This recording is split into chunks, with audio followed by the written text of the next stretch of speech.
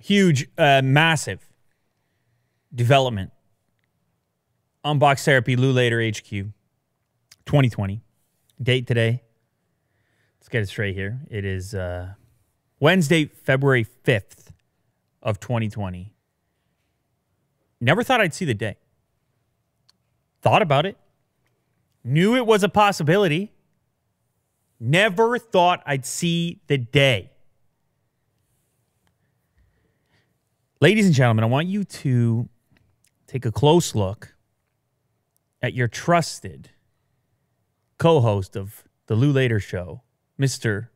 William Dew. Oh. You went with William. I haven't heard that in a while. That threw me off, actually. On this day in February, on the 5th day of February 2020, he decided to end his experiment and go back to wearing his headphones.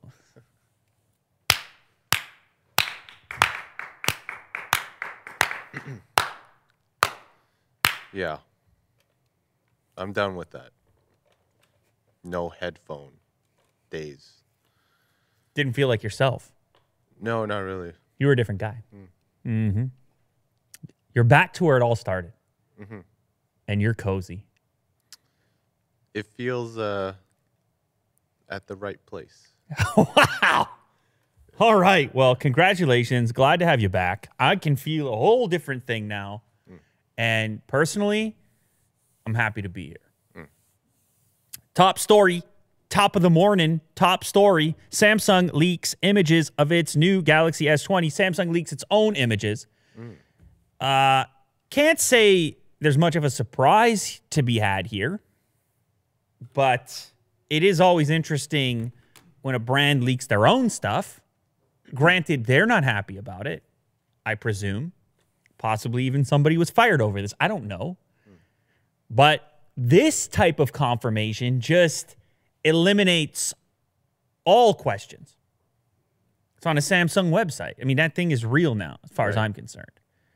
And there's no point anymore to be analyzing renders or potato cam coverage. They took it down, though, did they? They did take it down, but we have the screenshots. Yes. As it is in 2020. You have a screenshot instantaneously. And so it was on one of the European sites. The image here via WinFuture, story coming via The Verge and others. And essentially it meets our criteria for the leaks that we've seen, the metallic models that I had on the channel that were used to make the upcoming cases for later case for this device, which will be available at launch, by the way. Quick reminder there. That's right. Later case, this one right here for S20, S20 Plus, S20 Ultra. It's crazy. You can pre-order it right now. I'm not joking. So this is good news for me on that front, but I have to say, we all knew it. Everybody in the audience knew it. You knew it. Even when you weren't wearing headphones, you knew it. That this was going to be the upcoming S20 design. And of course, you take a closer look at it, you get all the things you'd expect. Although this gives you a better visual because you have the screen turned on, rendered in there with the background, so you get a better idea of the screen to body ratio. You see the front-facing camera, the scale of it, the hole punch in the center, very Note-like, current generation Note-like. You have a tiny little chin and forehead, but almost, I mean, beyond that, practically invisible bezel on the sides, though they did some fancy stuff into Photoshop with the glare. You've been in Photoshop, Will. Now, if you look over to the left-hand side of the leaked screenshot, the top one, you just scrub on over to the left-hand side. You're too zoomed. The other side. There you go. You can see, I know they're tiny little boxes, but you can see the back of the device as well. It also meets our criteria for the standard S20 model and how big the camera cutout's going to be. Of course, I evaluated the metal models in the past, and I was comfortable myself with the S20, S20 Plus, and then things got a bit crazy with the Ultra. The Ultra's got an enormous camera. You got a little wobble in there, but who knows? People are going to go for it probably because it should likely have tremendous performance to go with the enormous scale. You'd expect that would be the purpose and the reason, but on the S20 Ultra, it's the biggest camera section I've ever seen on a smartphone based on the models, the mock-ups that I've personally handled. Now, if you scroll down a bit further on the original article, you'll see that as part of the leaked images, it came alongside with a case leak, one of these starry type of cases. The stars, I think they light up on the case. And this would probably work for Kirk, I would guess. This would work for him. The rest of us could never pull it off. But for Kirk, this could be for him. And, you know, Samsung's been kind of experimenting with their first-party cases. They're offering more and more options. They put out like 7 or 8 cases now to go with their phones. So this is kind of a high-tech version. And presumably it'll pull power. I don't know how it actually juices those lights up. It'll probably pull power from a little bit of power from the phone. Who knows? Now, of course, we have the event coming very shortly on February 11th.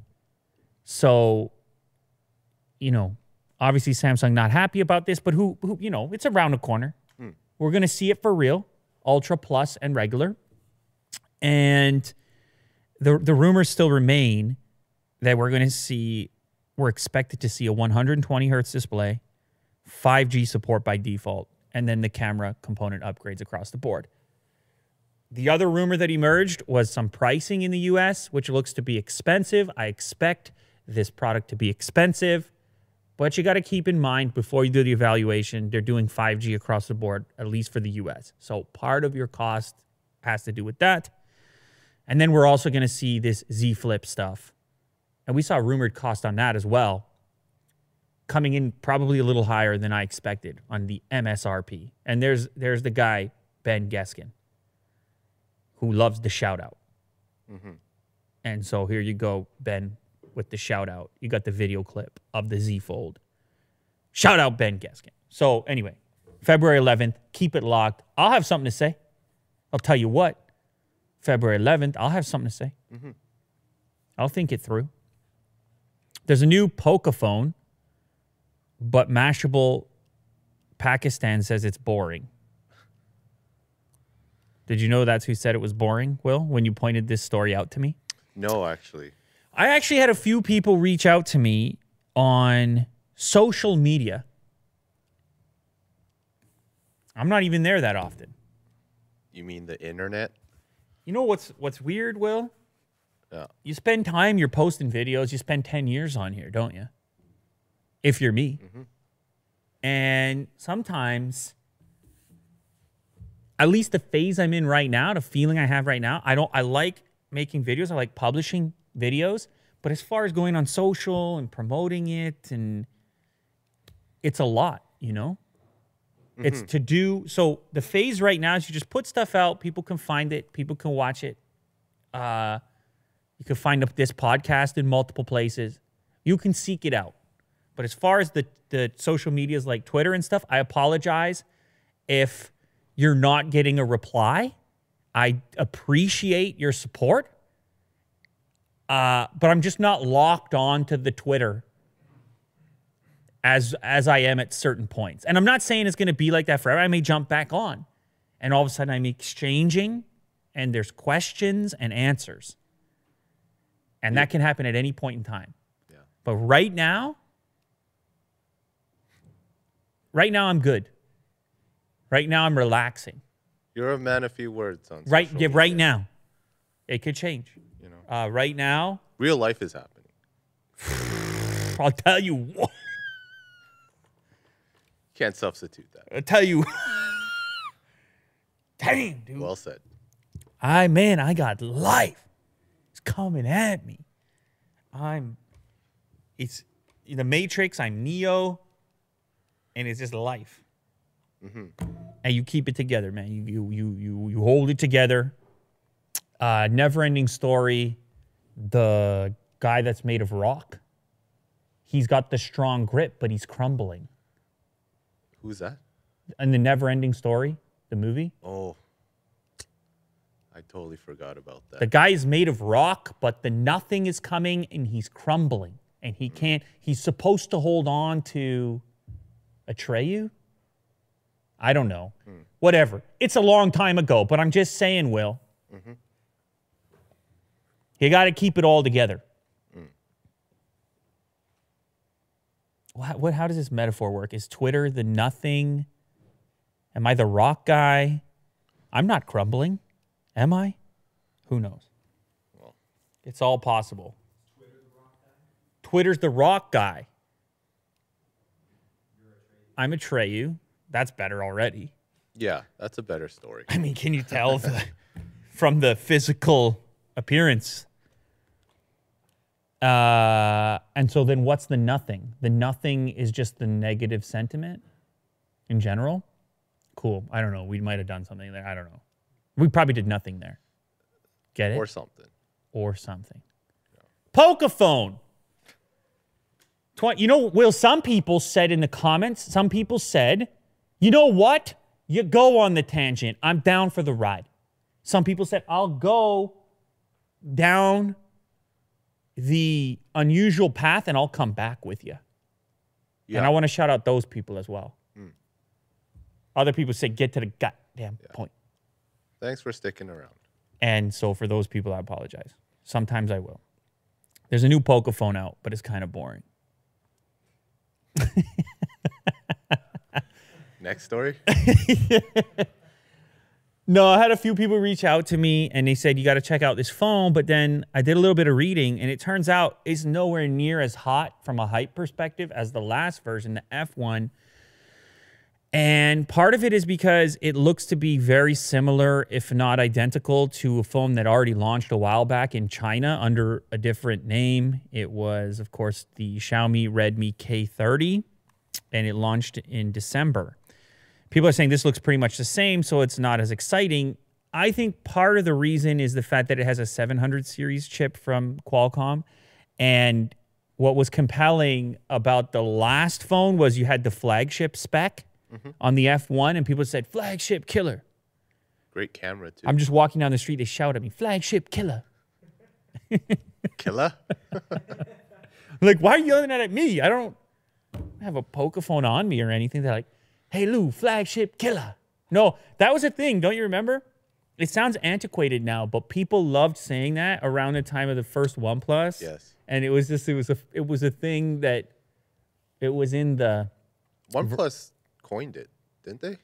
they might have. They Or loved the it. audience around it. OnePlus coined it. loved that whole idea Yeah. of, and OnePlus devices used to be cheap.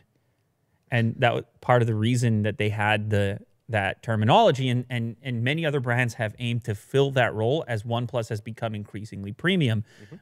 Poco was one of those brands. Of course, it was not really a brand. It was a brand underneath another brand, and there's more to the story. But nonetheless, people were really excited for this next version because they thought, hey, maybe it's going to be this flagship spec at this crazy price like the original.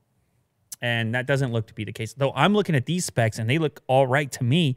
6.7-inch display on the Poco X2, 120 hertz LCD display, Snapdragon 730, 8 gigs of RAM, 256 storage, and a 4,500 milliamp hour battery.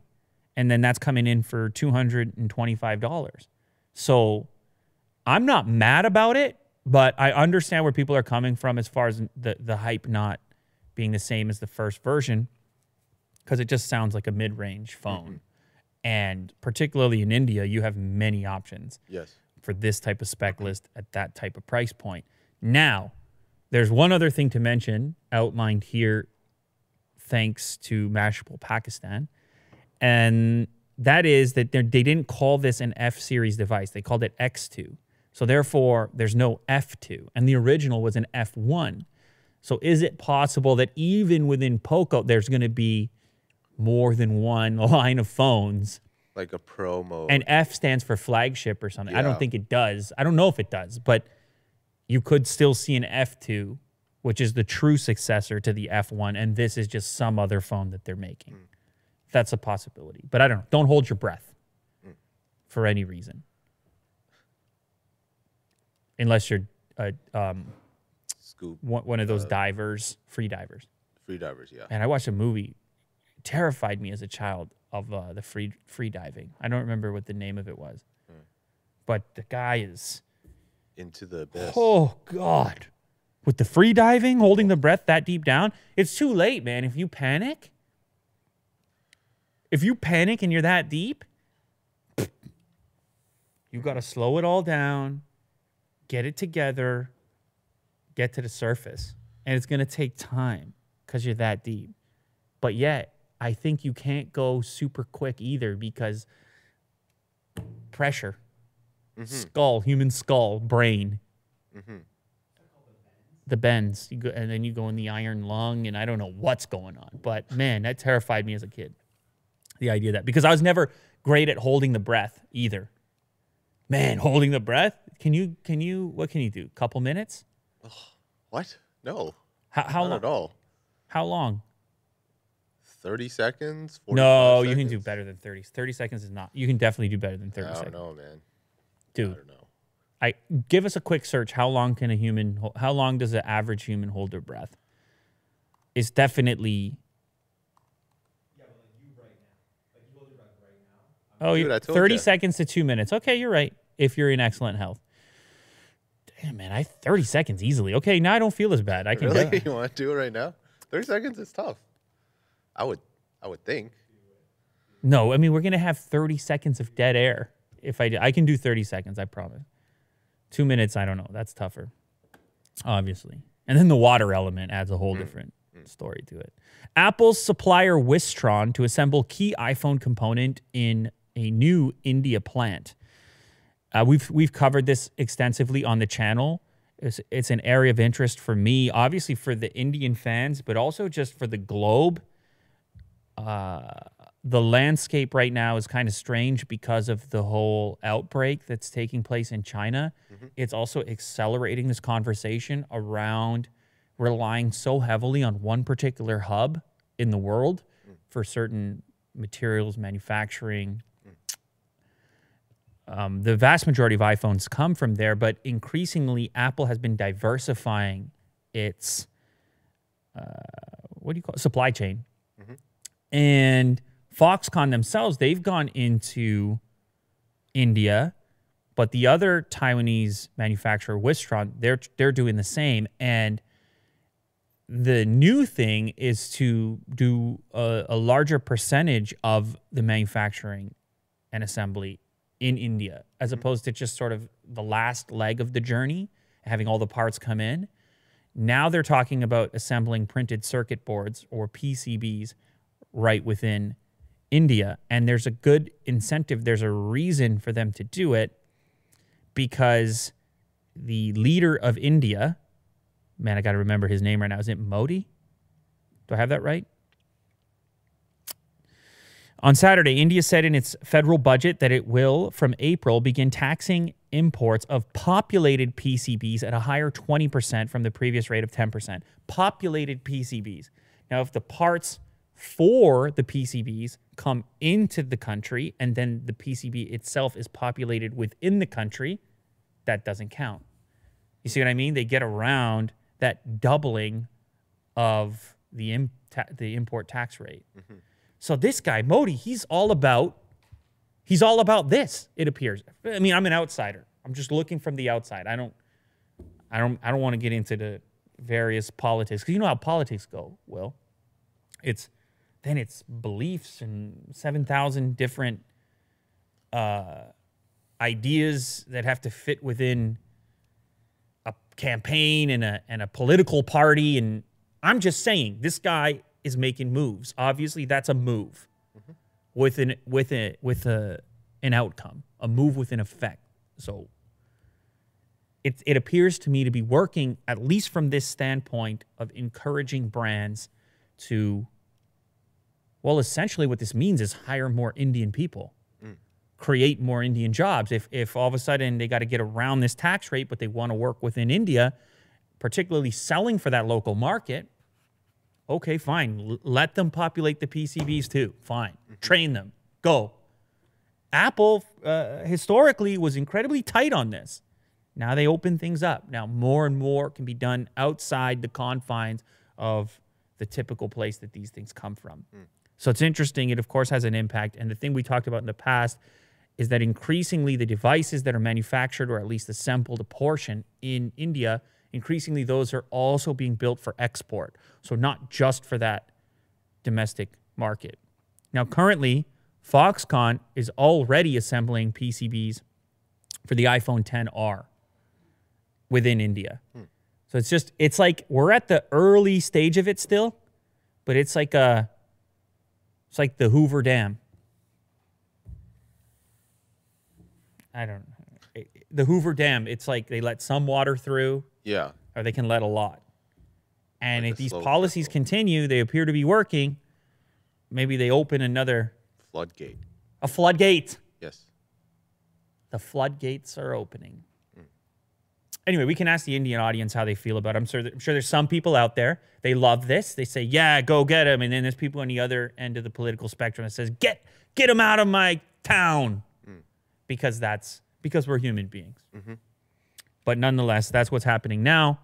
And India sort of increases its foothold as far as being an important component in the global smartphone game.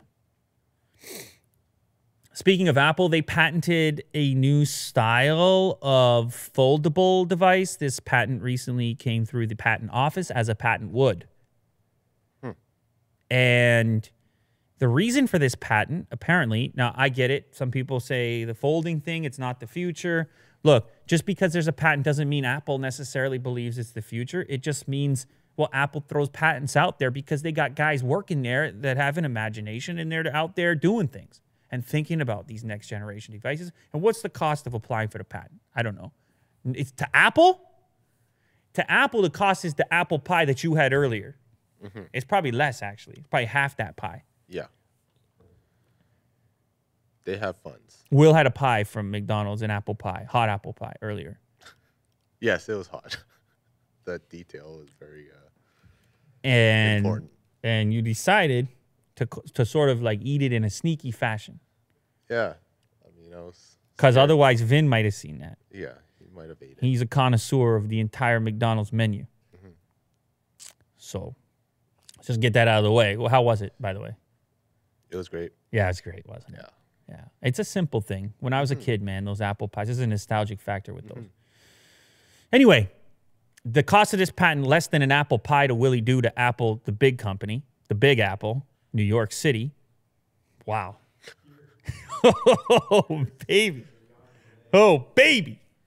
The reason that they put this patent out there and the reason their patent is different from currently the folding designs that are currently out there is that they manufactured some sort of a component underneath the display where the hinge will exist that will act as a plate that will come up and apply pressure to the crease section to completely eliminate the crease factor. That's the idea. You know Apple doesn't want a crease. No. That's not Apple-like to have a crease. We have a certain crease right now as it stands on the devices that exist. I can't say it completely threw me off on the Galaxy Fold. I was living my life. And when the screen is on, you don't really see it. But it's sort of more that it was weird because when you would show it to people, it's the first thing they would say. Is there a crease? Can I see the crease? There's got to be a crease, right? And it would just kind of kill your experience a little bit. Like, yeah, there's a crease. I don't know. Why are we talking about a crease? It's a screen that folds. It's a giant. Yeah. We're living in the future. Blade Runner. That's not Blade Runner, but we do have a Blade Runner backdrop at times. Yeah. And they're like, yeah, pass. I know. So it kind of bugs you. You're like, that's not the whole conversation, but you understand it, man. That's people. People, they go in, they inspect. It's fine. So Apple apparently has some sort of a solution for this. Now, if you look a little deeper into the actual patent filing and scroll down a little bit, you'll see that this is for a larger device as well. That's definitely not a phone based on the form factor. At least not to me. It doesn't look like a phone. It looks more like a tablet. So if Apple does do this, I assume we'll probably see it in a tablet-like device, an iPad-like device, probably prior to seeing it ever make its way into a phone. And personally, I kind of think, you know, Microsoft, not with a folding display, but they have their own foldable, the Duo and the Neo. Yes. I think when it comes to the immediate practicality of the folding device and the kind of, I mean, the way we treat our phones, the number of smashed screens that I see on phones need a certain degree of durability that these types of mechanisms are not great for. And we've seen that hashed out in the public with the devices that have emerged. Whereas with a tablet or a computing device, we just treat them differently. Laptops have had hinges for how long? We put them in a padded bag. We carry them carefully. Phones are Frisbees to people. I'm not saying they should be, but people are tossing phones in 2020. And so that's why it's a bit tougher to have the folding mechanisms and the fragile components in the device that goes in your pocket, goes in your purse, goes in your car, slams on the thing, goes on the table. So I think if Apple does it, like I said, I think they do the tablet first. Remember Google Glass, Will? Remember when that came out? That caused a stir, possibly even a ruckus. When it first dropped, people said, don't be wearing that around me. Surveillance. Yeah, people were so upset. And then Why are you recording? in San Francisco, where it popped off and people were actually wearing it, developers and tech heads and so forth, I remember reading a story about a bar that had to ban them. They said, people don't want to be on camera in here. It's weird, though. Even without the Google Glass, everybody's on camera all the time. It's a whole, I mean, the phones are everywhere. And they're listening, too. So I don't know. It's all surveillance. But I get it. Nonetheless, the thing was awkward. It looked weird. It felt weird. Changed the vibe. You know, imagine you go on a date, Will, and you're sitting across from your date, and they got the Google Glass going. It's very strange. Yeah, that won't fly. Yeah, it's very strange. So, but they didn't give up on it, apparently, and that's what the story here's about. You can now buy Glass Enterprise Edition 2, which is meant for developers. So they kind of they changed the pitch. Early on, there was Everyone can get it. It just felt like they were ready to approach the general public. Yes. Google Glass. It was expensive, so it's cost prohibitive for most people. You wouldn't buy it if you didn't think you had a use for it. But they just sort of shifted, by the looks of it, the proposition towards towards developers, a group of individuals aiming to make things for this future that doesn't necessarily exist yet. Microsoft has done something similar with HoloLens. Yes. And this approach tends to yield less criticism because it almost admits that from a cultural perspective, that's where these devices belong at the moment. So that's kind of cool. And I'm glad they didn't give up on it because I had experience with the original version. It was cool. There was a cool factor to it. You had this prism in your eye, and it felt futuristic as bad as you looked from the outside. It had a cool aspect to it. And so they're continuing to develop it, and they're continuing to develop it for developers. You know what's a crazy thought here, Will? Is that original one came out at Google I/O 2013. And I remember seeing that I/O presentation and just, I gotta get that. Yeah. This is the future. It was so sci-fi and cool sounding. I'm holding a microphone back then. You know what? We should do that in the studio. I just forget about a lav mic that I'm clipping every 2 seconds. Yeah. I should just get a handheld and come around. That's not going to happen. It is fun to hold a microphone, though. Enterprise Edition 2 was initially available only through authorized solution partners that would work with a business to develop custom software for their needs. But now Google's dropping that restriction so the general public can purchase Enterprise Edition 2. It's just not targeted at the general public, and it's still expensive, obviously. Prices are currently hovering at or just below $11.99 before taxes. But you can pick it up at CDW, for example. So Glass is not over yet. It just kind of changing the target. It'll be interesting to see what people make with Glass going forward and if it actually becomes the future, or by the time they've developed it, it's a contact lens and we don't have to wear the glass. Then I don't even know who's got it and who doesn't. Right. Who's a cyborg and who's not. You won't even see it. You'll be on that same date, Will, and your date's gonna be scrolling. It's like, why is your eye flashing? Yeah, that your date's gonna be scrolling, and you're sitting across. And how do you like that shrimp cocktail? Hey there, are you enjoying yourself tonight? Yeah. That's you on a date. And she's scrolling in her eyeball. And you're like, oh, man, what am I doing? Your eye's having a red dot and it's blinking. Yeah. You're like, going oh, on here?" man, I don't belong here. Yeah. And then you go get an apple pie from McDonald's, which is hot. All right, last one for me. It looks like YouTube Premium is doing okay. Now, I picked this story because there's a personal component. We all in this studio use YouTube Premium. Everybody here. And can't imagine a world in which we don't. At least I can't. You use it, right? Of course. Okay, you guys. I have a family plan. Okay, with so Jack and a Kurt. few guys in here split the family plan, and the cost is actually quite low. Was it like $5-6 a month? It was like $5 or $6. It comes with YouTube Music, which, for all intents and purposes, is essentially Spotify. They even have the new Discover Mix, which updates every week. They're implementing those features. It feels a lot like Spotify, except it has the YouTube algorithm baked into it because it's linked to your YouTube account. So it's all connected. If you watch music videos on YouTube, that informs YouTube Music and vice versa. So it might be even more powerful in some sense. So you get the YouTube Music and you get YouTube Premium. YouTube Premium, of course, removes ads from the site and supports your favorite creators.